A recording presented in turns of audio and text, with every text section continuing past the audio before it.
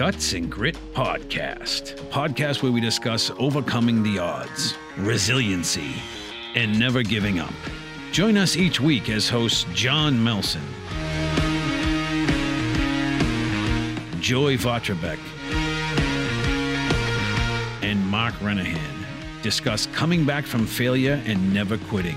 Guts and Grit, it's go time. Hello, everybody, and welcome back to another episode of Guts and Grit. We are on episode 8. We thank you for coming back after we had our short summer break. We have an incredible show for you today. We are continuing on our theme of people who grew up in different countries.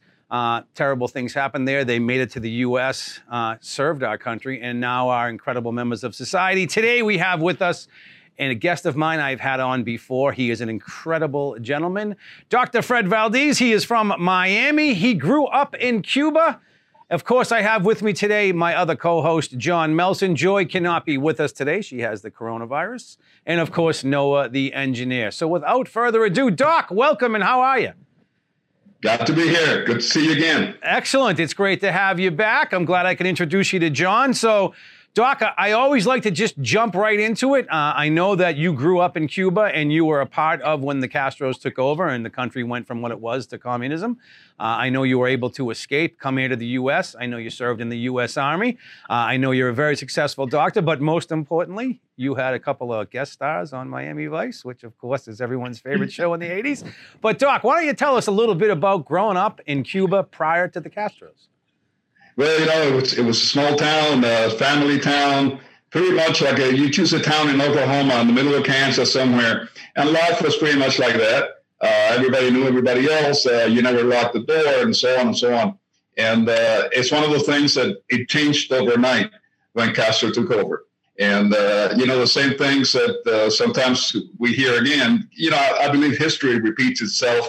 Only the names and places change a little bit.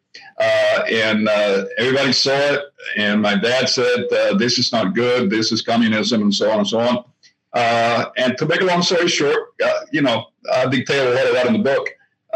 Things got bad to the point that one night, you know, my friends and I were getting together and saying, we got to do something, we got to fight communism, and so on. And we thought nobody knew, you know, in a small town, right? And we had a knock on the door at 9 o'clock at night. And, you know, in a small town anywhere, somebody knocks on the door at 9 o'clock at night when it's dark. Something is not right. And my dad answered, and it was a friend of the family who said, we know your kid is involved with so-and-so, and they're doing this and this and this. Everybody knows it.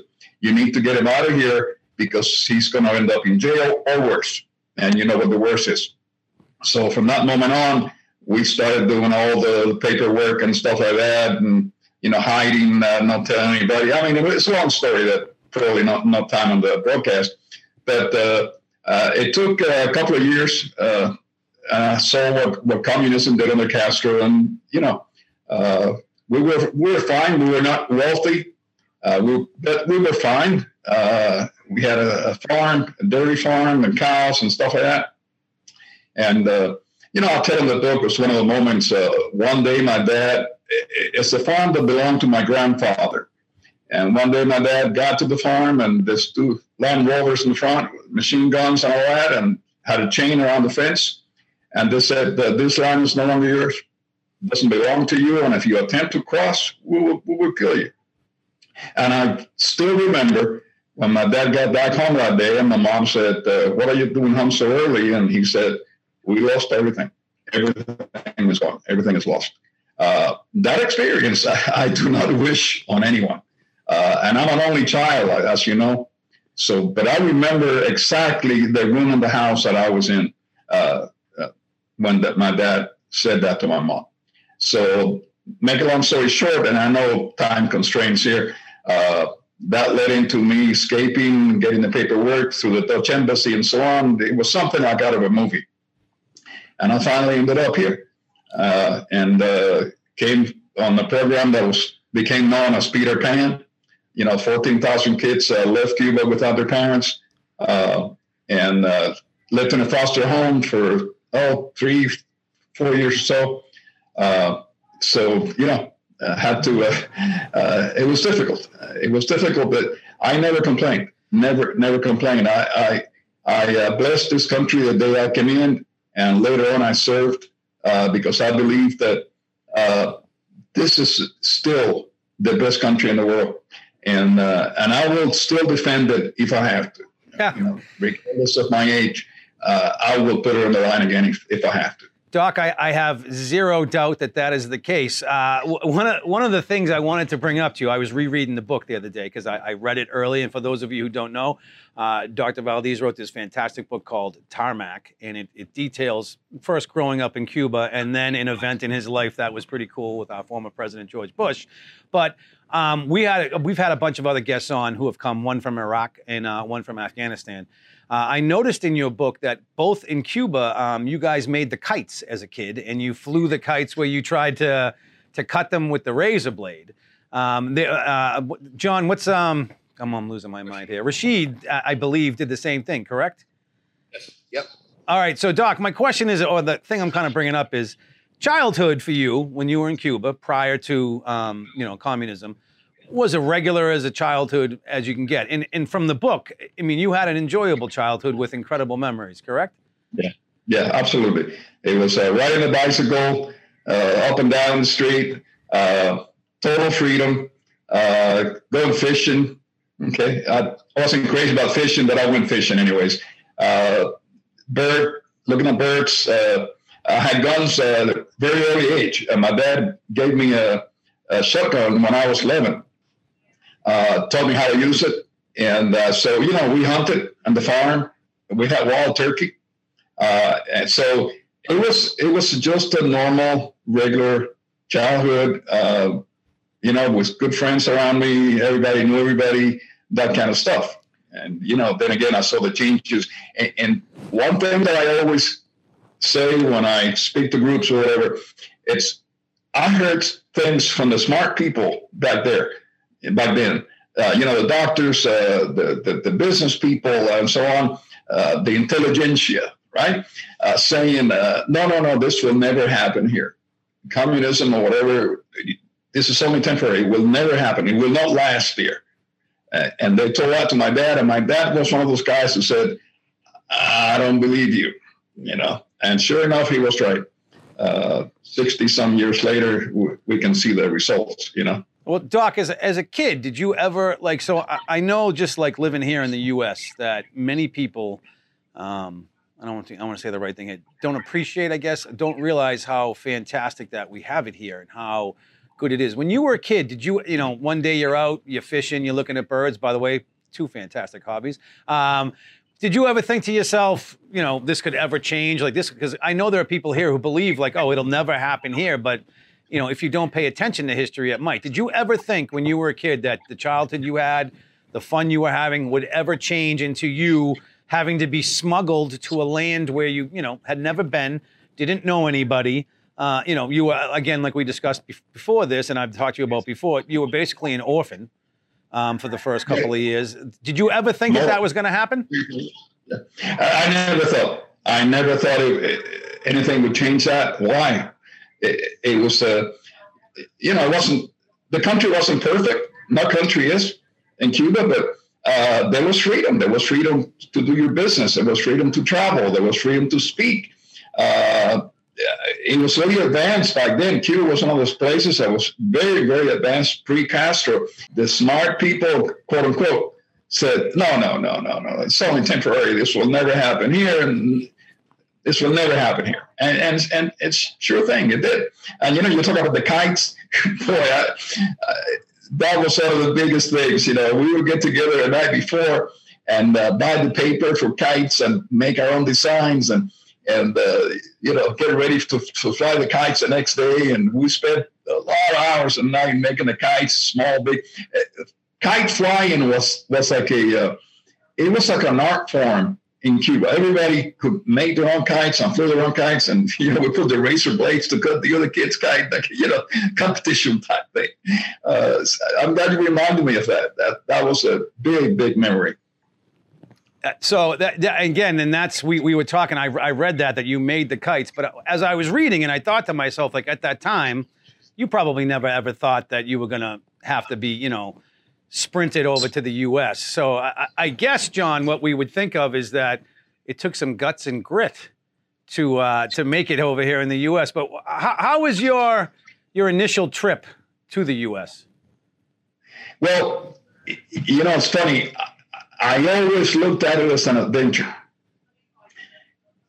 Now, when I look back and I think back what my parents went through, and you know, I think you've read the book.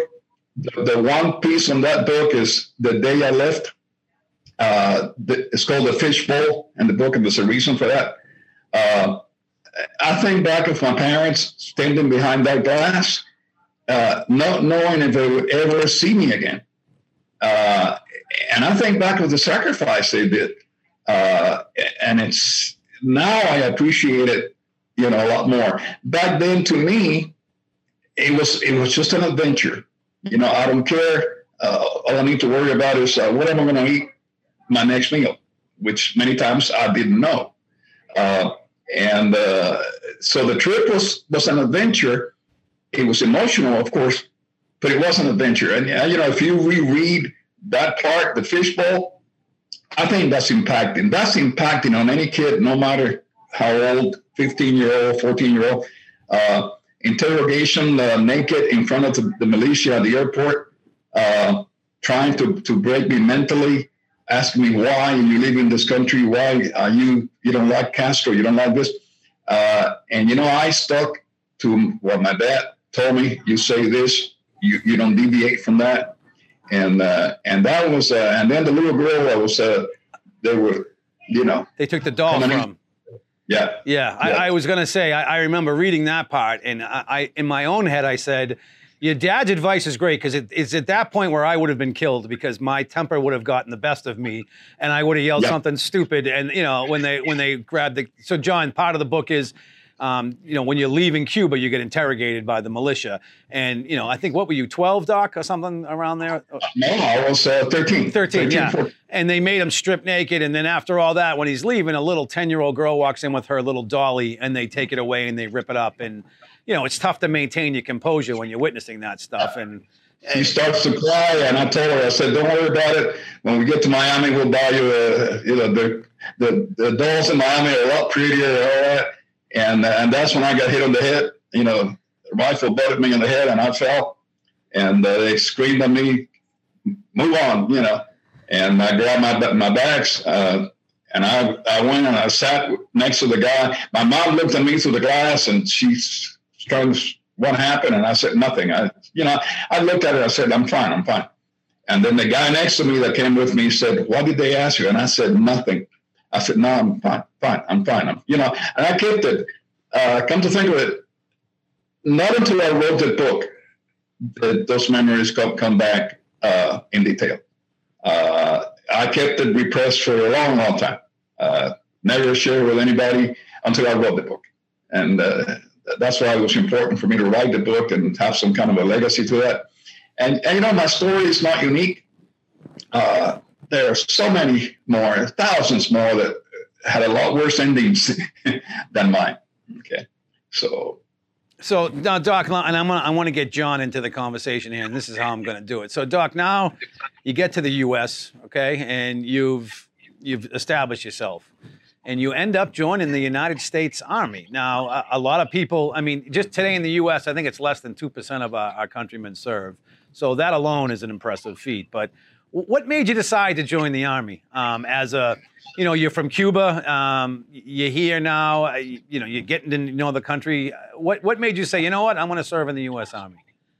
I wanted to do something, not only for the country, I wanted to do something against communism. And pretty much that's what drove me. I saw the war was going on and all that, and I said, I need to be part of this. If this country needs me, I'm going. And I went to you know, those days, you can ask down to, we don't forget the day we enlisted. I can tell you every single detail. I can tell you the faces of the recruiter. So I went to Miami, downtown recruiting station, and I told them. And sure enough, I was in 4 years. they gave me different choices. So I became a medic. The guy gave me some good advice, a recruiter. He said, pick something that you might use when you come out that may become a career for you. And I said, medic is fine. So, combat medic. And again, you know the story. That led me to working in a hospital when I got out of the Army, and then eventually medical school. So the Army changed my life. It gave me a whole different perspective on appreciation of freedom, appreciation of life, and appreciation of this country. Again, it's not a cliche. I'm not saying it for the podcast reasons or anything. I would put my life on the line again, anytime, for this country. John, you want to chime in on that a little bit? Yeah, so a couple of things I just wanted to bring up. And first of all, Doc, I appreciate you coming on and giving up some time today. I know we had some scheduling conflicts. I really appreciate you working with us. Some of that's just, it was my fault. My military commitments had me pulling in a million different directions the last couple of weeks. But that being said, Mark, I think you'll appreciate it, man.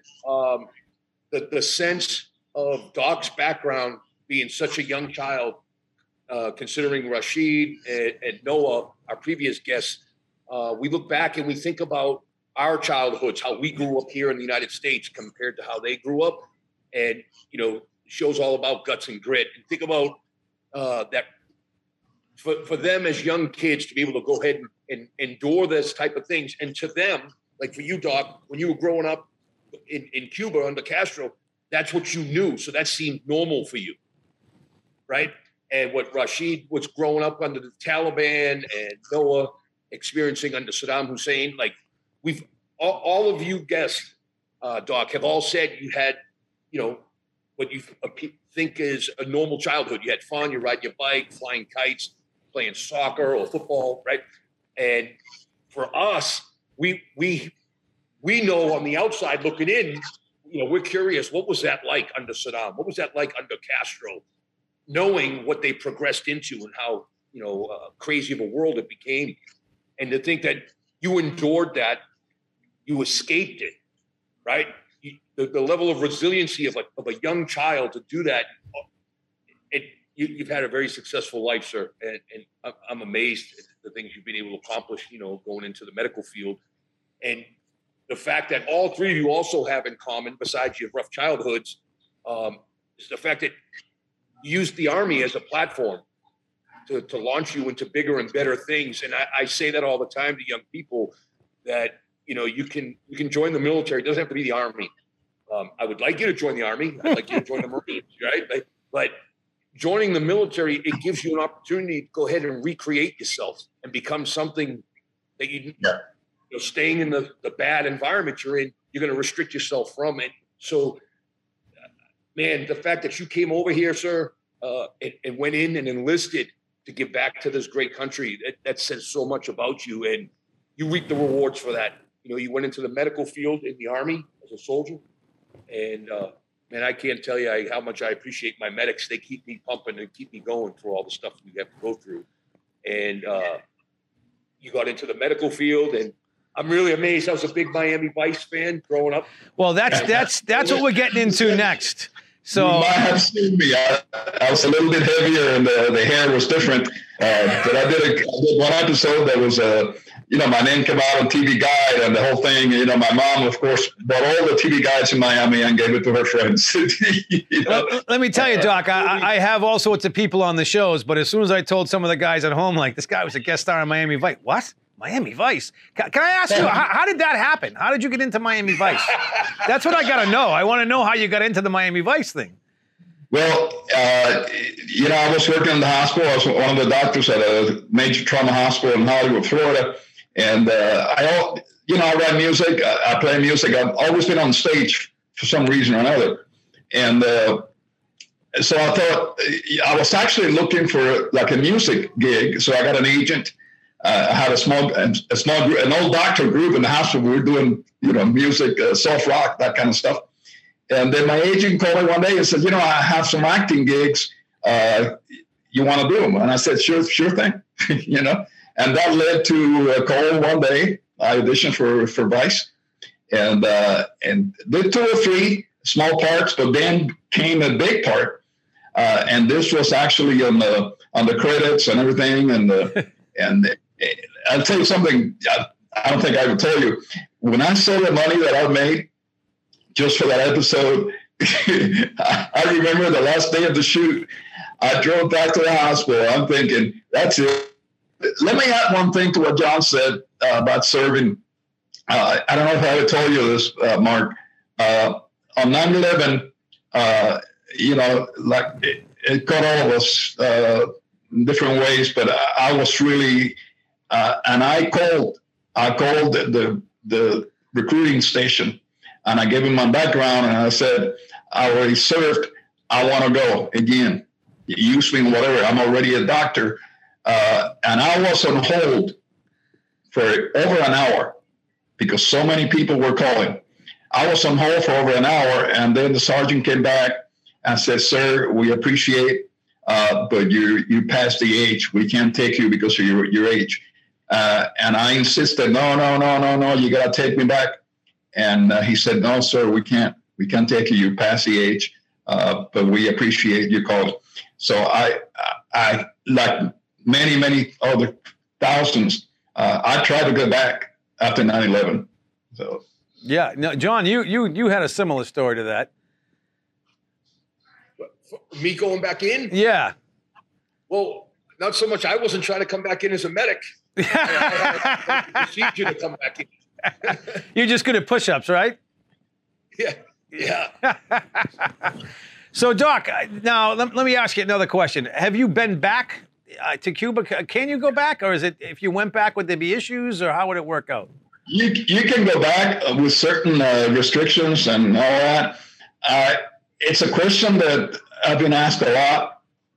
I'm kind of mixed about it. In some ways, I like to go back and see the town that I grew up in, and the mountains are still there, kind of stuff. But on the other hand, 2 reasons. I don't want to be disillusioned and see things that I think one way and now they look down and broken down and everything. And 2, I will not give the government a dollar. Okay, tourism. Most of the money you have to do in dollars, and everything stays with the government. It doesn't go to unless you're working in the tourist industry, and very specifically, they pick you and all that, and maybe you can get some tips from Canadian dollars or whatever. Other than that, I don't want to give the government any advantage as far as revenue dollars and so on. But it's an issue that's it's a deep issue. I've talked to friends that have gone back, and they tell me, a couple of them told me, said, don't go back, because you will see the decay. You will see time stopped in 1958, and you don't want to see that. You should remember things as they were before 1958. So it's a mixed issue. My daughter went. My daughter was dating a guy from Lockheed. She worked for Lockheed for a few years. And this guy had special whatever, wealthy guy. I didn't like him, so I'm glad she left him. That's besides the point. But they went to Cuba, and she was so excited. Oh, Dad. And I said, okay, fine. But know the perspective. Know that what you're going to see is only for the tourists. And sure enough, she's smart. My daughter's very smart. She said, Dad, we stayed at the best hotel. It's only for tourists. It's only with dollars. It's only for tourists. But 3 blocks from the hotel, there were kids on the street with no shoes, bellies hanging out, begging for whatever, begging for a piece of candy or begging for this or that. And the buildings were falling down, and I said, well, that is a reality. Okay, you want socialism? And I think it was a lesson to her, because, kids, when they go to college, they get all the influence and socialism, yada, yada, yada, a bunch of BS. So I think she got a little bit of when you taste it in the flesh, it's a whole different story, Now, and Doc, not to interrupt you, but my question is, Would you personally, is what I meant. Like, so if you were applying for a visa to get in there, would they say, oh, it's this guy? You know what I mean? He escaped when he was young and maybe it's time for payback. That's what kind of more. That's another fear that I've had. Okay. I have a very good friend. He was a colonel in the Air Force. He was a Southern Command. And, well, he was still in the Air Force. He's retired now, but his parents were still there. And he decided to go visit as a civilian. He didn't go in an Air Force capacity. Took time off. I went to visit. On the day he was supposed to come back. Oh. And the only reason I think he got out is because he was a chaplain for Southern Command. And there were some phone calls made. He's a religious person. He's the chaplain, and so on and so on. And then he was able to get out, but it was delayed like a week. It cost him a fortune and a lot of phone calls. And you know what? I don't have that kind of clout. If they put me away, we'll come get you, Doc. Don't worry. We'll send John and the Rangers to come get you. so that's another issue, you know. Yeah, I guess because you figure that regimes like that kind of have a chip on their shoulder, for lack of a better word.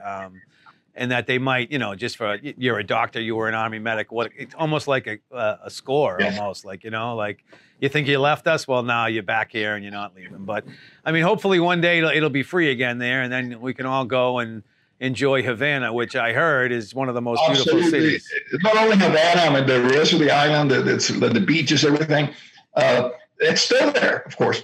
But if there's a big change, I mean, a real change, yeah. Yeah, before I die, probably my bucket list, I would like to go and see the mountains that I used to look at when I was a child, and see the streets or whatever's left of the streets or whatever.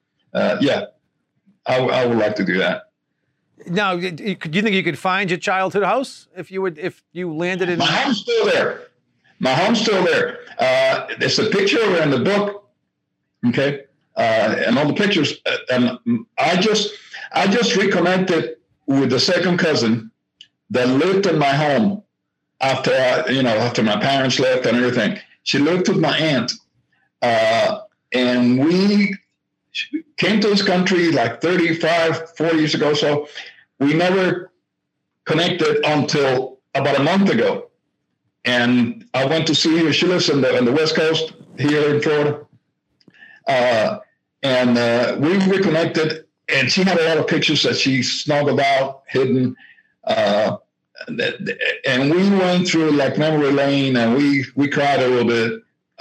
She did, I don't cry. Of course not. Just joking. You were on Miami Vice. No one cries on Miami Vice. There you go. And so we saw pictures of the house and everything. And speaking of the house, it's hard for someone who lives the normal life here to understand that this house, my grandfather built it, lived in it and all that, had his kids. Then my father inherited the house, and that's the house that I grew up in and all that. And after my father left, my aunt was living in the house with her husband.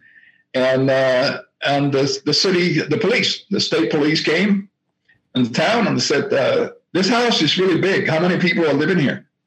Oh, only 3 people? No, that's not.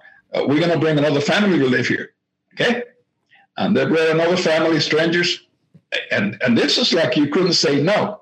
You know what I'm saying? And they put them in the house. And this family was really dishonest. And they stole from my aunt. They stole my mom's silver that she had, my aunt had hidden. And so there's a lot of stuff that obviously doesn't make the news or the media or the stories.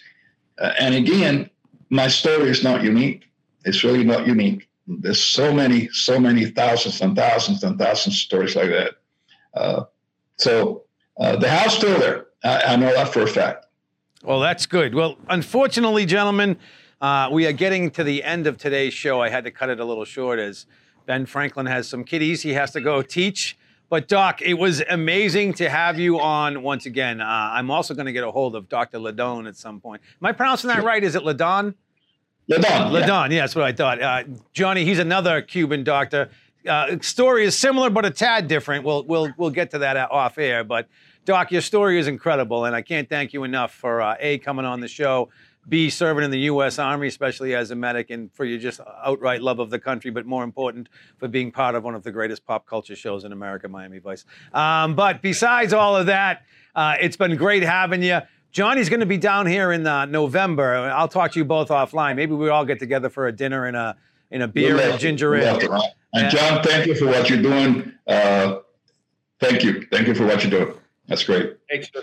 And everybody who's watching, remember, on Amazon, Tarmac by Dr. Fred Valdes. You can buy it on Amazon, or you can just send us a message and maybe we'll get you a signed copy. You never know. Thank you all for tuning in once again this week. We have an incredible lineup coming up next week. We are going to get into one of John's biggest battles, and that was in Afghanistan, Johnny? Yes, it was. It was in Afghanistan. I know John is very humble and doesn't like to talk about these things, but we're going to have John and the members of his team, both who are at the battle and who, I get it all confused, but big battle in Afghanistan. We're going to have a reunion of sorts with some of the gentlemen who took place in it, let them kind of talk and get some things off their chest, because as we said, sometimes it's good to just talk about it. And that's here at the Guts and Grit Show. We like to have people on who might want to not talk regularly, but, get it off your chest and get a little bit out, because everyone's welcome here and it's always a friendly and fun time. You can check us out on Facebook, Podbean, all of the apps that you get your podcast on. John and I aren't exactly the most technically savvy fellows, but we're doing our best to keep up to date. Once again, we had Dr. Fred Valdes on. He wrote the book Tarmac. It is an incredible book. You can also catch him on some Miami Vice reruns. Thank you all for tuning in. Johnny, you want to take us out with the tagline? Sure will. Hey, Doc, so big thing, fitness is a big thing for me, and I contribute my success in the military and all my times downrange because of how much I put so much time in and training my body. So one of the things I talk about all the time and I push out to all my junior soldiers as well as folks I come in contact with as part of this motivation of why I get in shape is to go ahead and train to be hard to kill.